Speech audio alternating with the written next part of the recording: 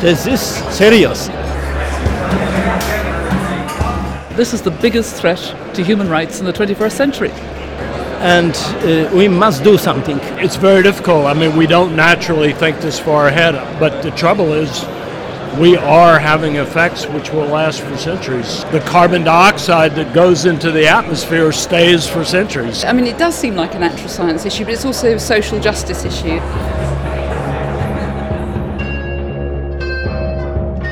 If it was only politics or policies and or economics or the technical solutions, the public or the citizens were not involved enough. And maybe that is the real chance now that social sciences are included. We heard so much about debate, about transition, about learning from each other.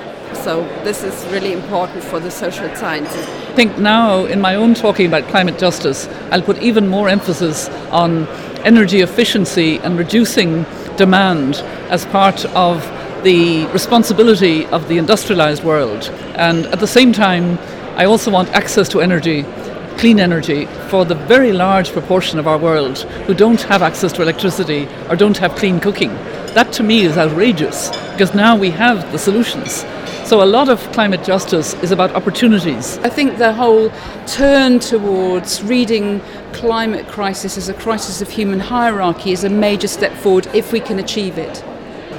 People often believe that human rights doesn't really have anything to do with the distant future. You know, we think it's about political prisoners and torture and so on, which of course it also is. But I think basically a concern with human rights is a concern that vulnerable people should be protected, and no one is more vulnerable than the people of the future, because they're going to have to live with the institutions we leave them with. The future belongs to young people. We need to hold the older generation to account, but it's the baby boomers who will vote. Young people do not vote, and that's a structural problem when we face these long-term issues.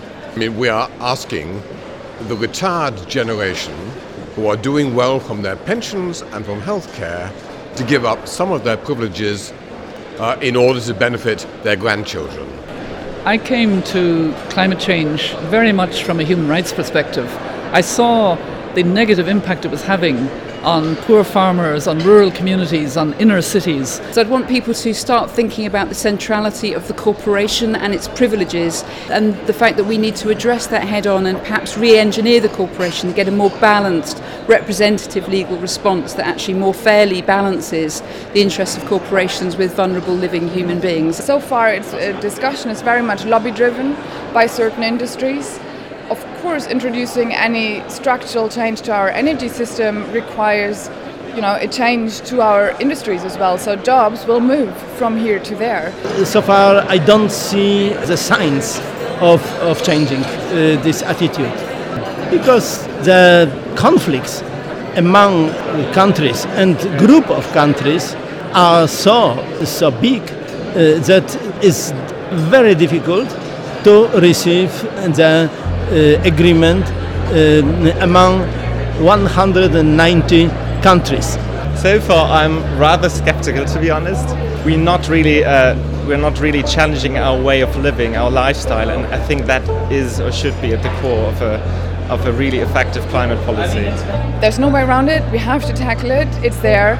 It's a big task. It's going to take us a couple of years, but I'm confident with these kinds of events where we bring together different practitioners, researchers, stakeholders, we can actually find solutions that can work for us.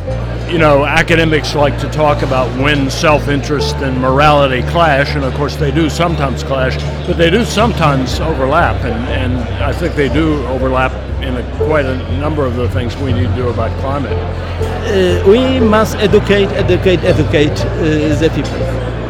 The combination of good research, good scientific knowledge, but a very human approach, human-centered, and acknowledging that there is an injustice about the way climate affects, was so part of every speech, I think, that I was really very struck. I think we can mobilize constituencies now to give us the urgency to ensure that at the political level the right decisions will be taken.